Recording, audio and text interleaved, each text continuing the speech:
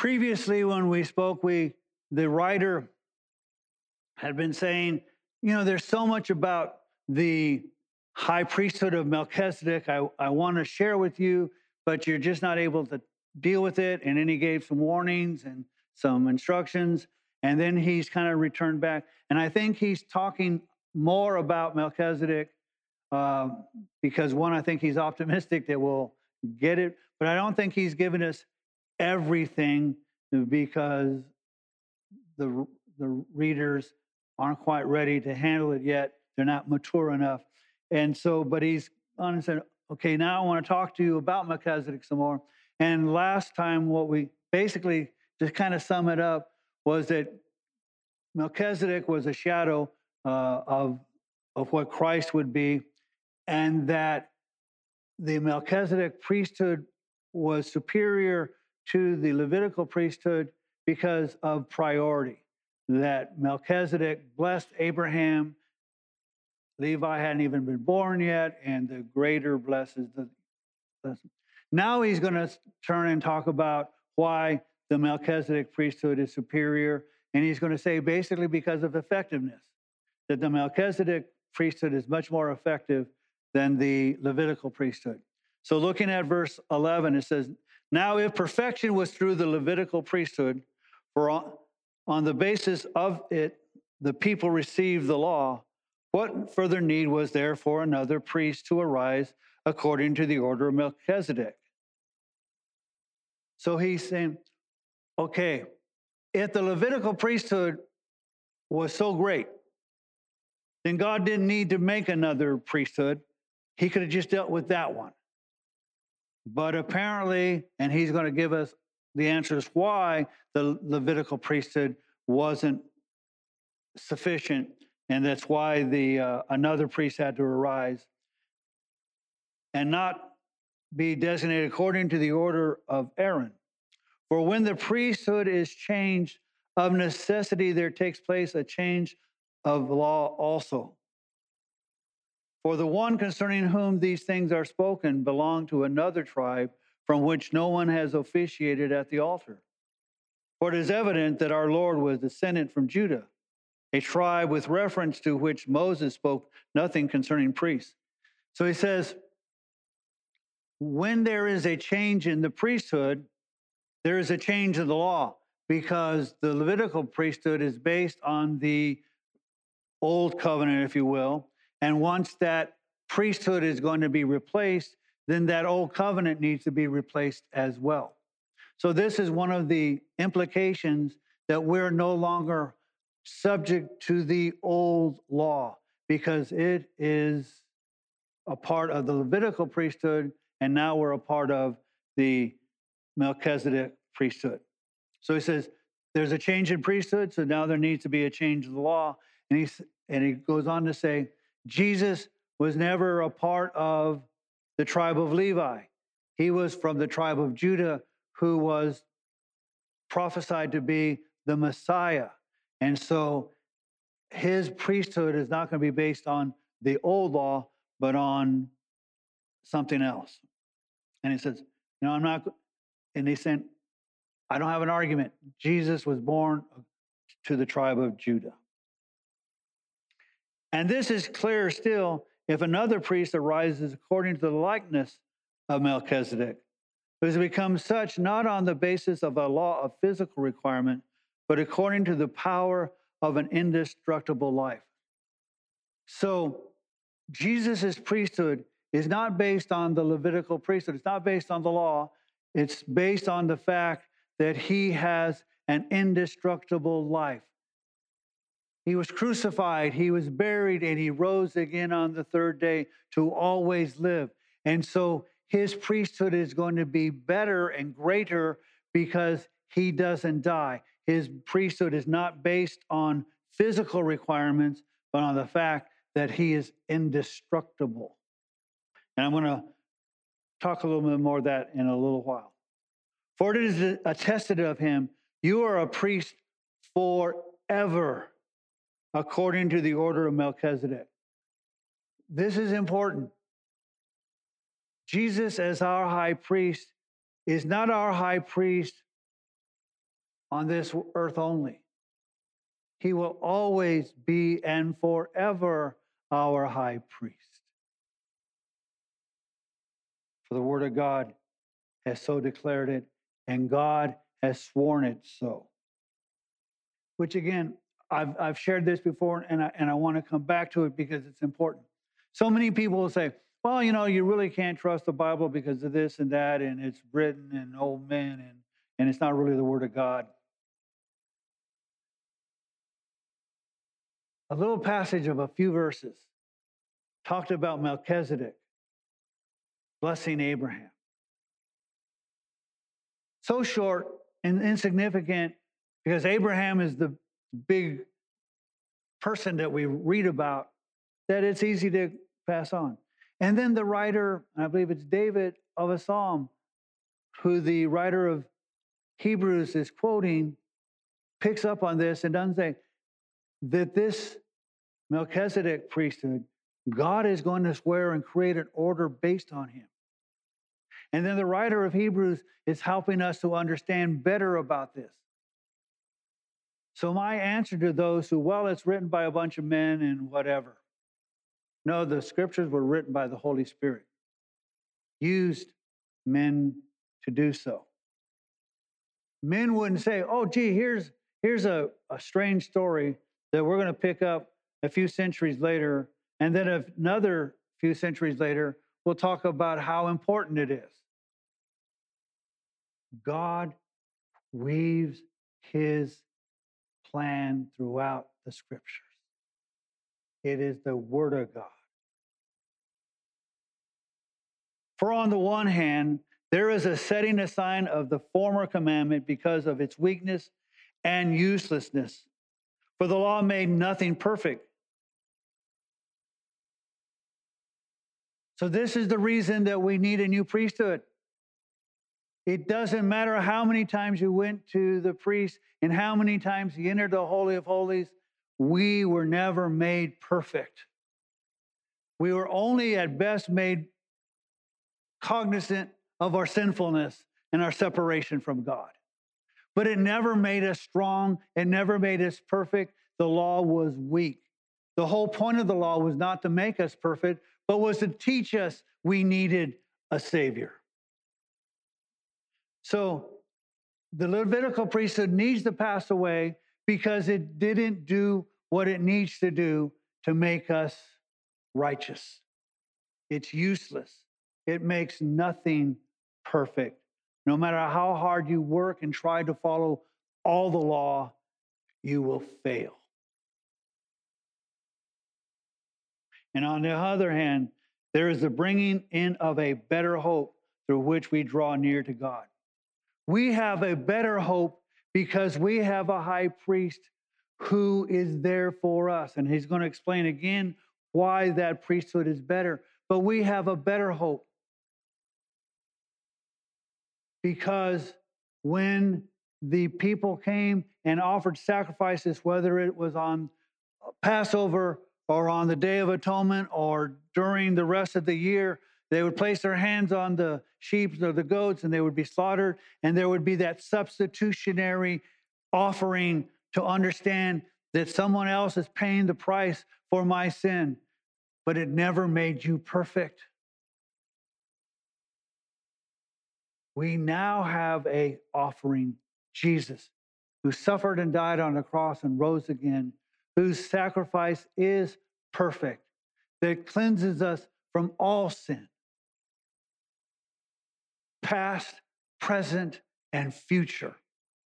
What an offering. We have a better hope. It's not, gee, I hope the high priest does what he's supposed to do and doesn't mess up in the Holy of Holies. I'm hoping he does the right thing. We have a high priest in Jesus, that we have a better hope for that, which allows us to draw near to God, which again was God's plan. Back in Exodus, God wanted his people to climb the mountaintop and be with him. And they got afraid because of the thunder and the lightning and the cloud. And they go, Moses, you go, we'll stay here. That would have been bad enough. They should have taken the invitation and gone, but they didn't. But what did they do instead? They decided to make a golden calf and worship it. All too often, when people miss the opportunity to draw near to God, they substitute it for something worse and destructible. This better hope allows us to draw near to God. And inasmuch as it was not without an oath, for they indeed became priests without an oath, but with an oath through the one who said to him, the Lord has sworn and will not change his mind. You are a priest forever.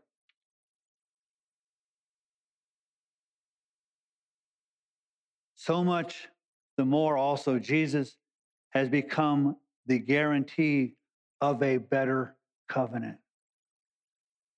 You see, when it came to the high priest under the Levitical priesthood, it was assigned to you based on your family, based on the fact that you were a Levitical, and then the assignment came and you took it, and then either because of your death or because of your age, you were then disqualified and somebody else had to be substituted in.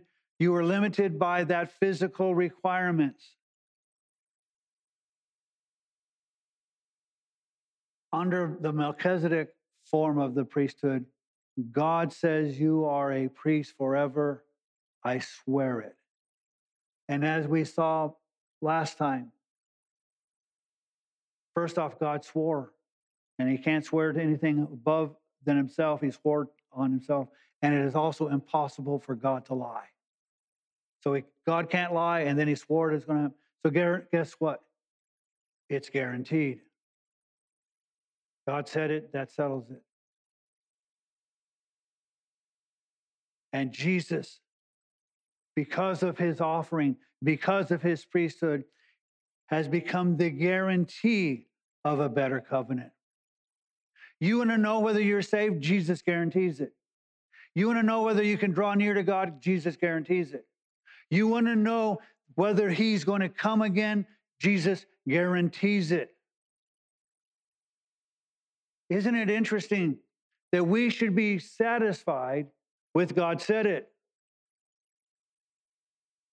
But God says, I said it, I guarantee it, and I'm going to give Jesus as a guarantee. And on top of that, I'm going to give the Holy Spirit as a pledge to show you that I mean what I say. And I think he does so because he's used to dealing with us. He's got to tell us once. He's got to tell us twice. He's got to tell us 3 times. He's got to tell us 4 times. He's got to tell us 5 times. And then after the 5th time, we go, what do you mean by that, Lord? And then he tells us 6 times and 7 times. And then we go off and do our own thing. He knows who we are.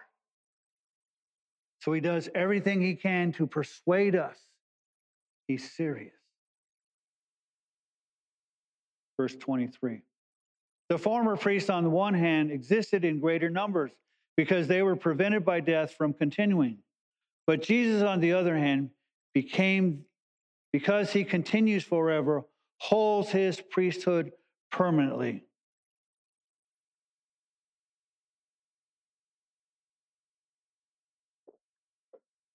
I'm going to tell you a story.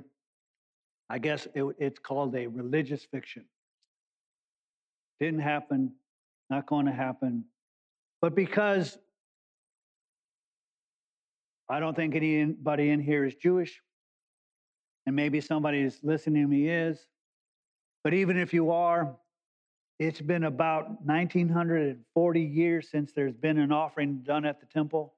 So most people aren't familiar with the whole sacrificial system. So I'm going to tell you a story that never happened. I'm going to use a young man by the name of Joseph. And Joseph goes to the man who's going to be the next high priest. And we'll call him Eli. Spelled like Eli, but Eli because El means God. So Eli. And he goes to Eli and says, Sir, while you are the high priest, I will serve you. When you make the sacrifices, I will wash and make sure that all the stains of the blood from the animals will be clean so that your robes will be perfectly clean. I will press them so that they are well done, I will wash your. I will do all those things to make sure that when you present sacrifices, that you are in the manner that you should be. I will serve you meals. I will do whatever you need to be done to make your life easier as you serve as high priest. I just have one request. And that request is when you go on the Day of Atonement and you enter into the Holy of Holies, first to make an offering for your sins. And then you're going to leave, and then you're going to come and make an offering for the sins of the people. My request is that you say, God, be merciful to Joseph. He means well. He desires to follow you, but he understands that the heart is most desperately wicked, and he seeks your mercy and forgiveness. And so when you're asking for the sins to be forgiven of the people, I want, as Joseph, for you to mention my name as well. Now, I won't be in there, so I won't know that you do it or not. I will trust that you do it, but that's my request. And whether you do it or not, I will serve you all those years. And Eli says, okay, Joseph, I will. And Joseph dutifully serves him for several years. And every year, Eli goes and into the Holy of Holies and does. And then after several years, Eli dies. So Joseph goes, uh-oh, I'm in trouble now. Because the person who is going in there to mediate for me has died. So the new guy is named Samuel. So he goes to Samuel and says, makes the same offer. And Samuel says, number one, I don't know you, Joseph, so no. And number two, I'm really scared of God, and I'm going to only be in there as short a time as I can. I'm going to go present the blood on the mercy seat for my sin, and then I'm going to go in and put the blood on the mercy seat for the people, and I'm out of there. Because I've heard the stories about how high priests have died in that place. They've had to drag them out. And so I'm not staying in there any longer than I can. But so even if I was inclined to, I'm not going to do it. And number two, I don't know you, so buzz off. Why do I tell that story? Because you have a high priest in Jesus who, after he offered his blood as a sacrifice on the Holy of Holies in heaven, he sat down at the right hand of God to interpose and intercess for you. We always say, and rightfully so, and praise God, that Jesus died for us because Jesus loves us. But he didn't stop there. He's sitting currently at the right hand of God and saying, yeah, when Joseph, my blood covers that. He's still righteous. He's still holy. Yeah, he messed up. That story he just told maybe wasn't quite right. My blood covers that because I'm interceding for him because he's mine.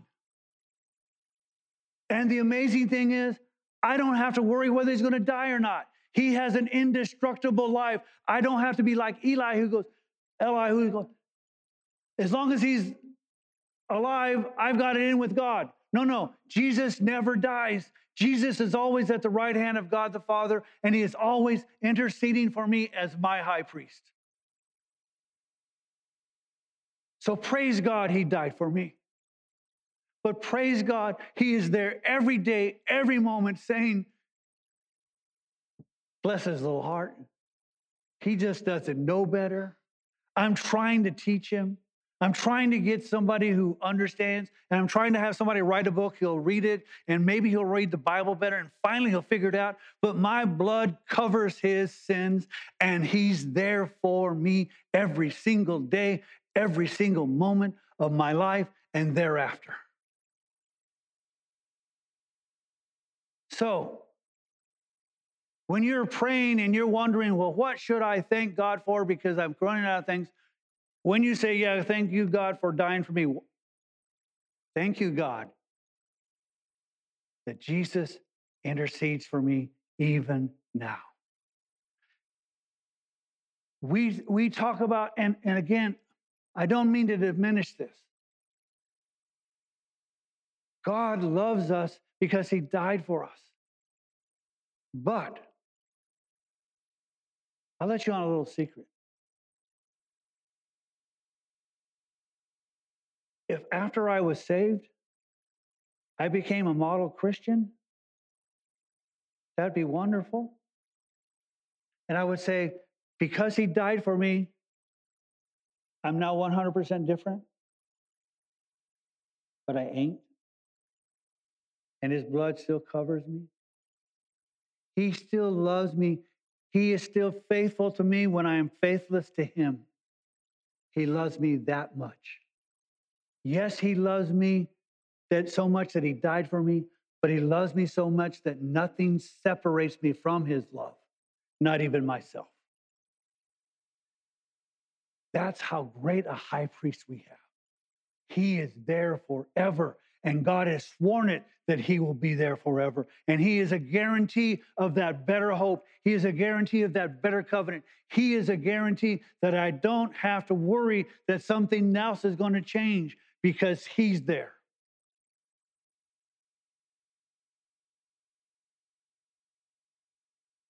He continues forever, holds his priesthood permanently. Therefore, he is able also to save forever those who draw near to God through him. Notice it didn't say he is able to save forever those who draw near to him as long as they do everything right. He is able to save forever. It's his ability, not mine. He has a hold on me. It doesn't matter how hard my grip is on him, because he's holding me and God is holding that, and no one plucks us out of the hand of God. We are saved forever because we've drawn near to God through him, since he always lives to make intercession for them. He is there always to intercede for us. For it was fitting for us to have such a high priest. I wish that were so. The scripture says so I guess I believe it. But when I look at who I am, I don't know if it's fitting that I have such a high priest. But praise be to God, I do. Because he is who he is, not because I am who I am. So I'll chase this rabbit real quick. The story's not about you and me. The story's about him. For it was fitting for us to have such a high priest, holy. You see, the Levitical priests just got there because it was their turn and it was their genetics. But he's holy. He's innocent. He's just not sinless. He's innocent. He's not just not guilty. He's innocent. He's undefiled, separated from sinners, and exalted above the heavens, who does not need daily, like those high priests, to offer up sacrifice first for his own sins and then for the sins of the people, because this he did once for all when he offered up himself. Again, under the Day of Atonement, it was they would sacrifice a sheep, go in and place blood on the mercy seat to offer sacrifices of sin for himself, so that then he could come back and offer sacrifices for sins for the people. He had to go there twice, one for himself, once for everybody else. The Word of God says Jesus didn't need to go in once for himself because he's holy, innocent, undefiled, separated, exalted. So when he offered his blood, he offered it not for himself, but for us. He didn't have to go there daily, didn't have to go there annually, once for all. For the law appoints men as high priests who are weak, but the word of the oath, which came from after the law, appoints a son made perfect forever.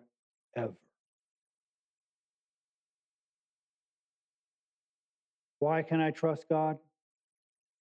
Because he appointed Jesus, swore an oath, and confirmed that Jesus is my high priest, that he offered his blood for me and for you. And didn't stop there. He continues to intercede for us.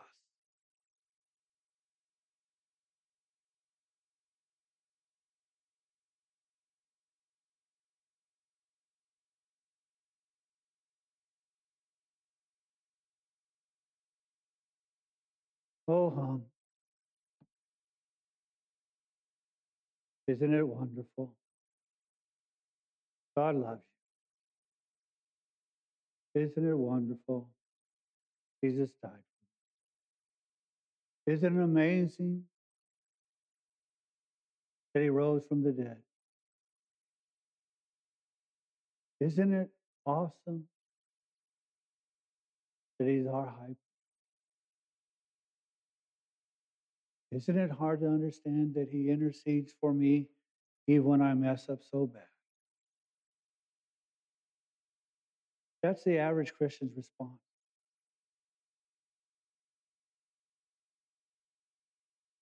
Our lives should be different. When we die, they should not be able to wipe the smile off our face because we are going to a place that loves us so much that not only did he die for us, he intercedes for us daily, by minute by minute. We think it's wonderful that when we come to a church that it's warm and inclusive and they're not a bunch of cliques and they ignore us. Wait till we get to heaven. Because it says, Jesus said, there is more rejoicing happening over the one sinner who repents. What a party in heaven that will be. And I hope our lives aren't such that when we get there, everybody around will say, I didn't know you were invited. You never looked like you cared. I never heard you once say, praise God. I never once heard you say amen. I never once heard you, like the gentleman I talked about, happy and ecstatic that God loved him. And he decided that since God loved him, he's going to love other people.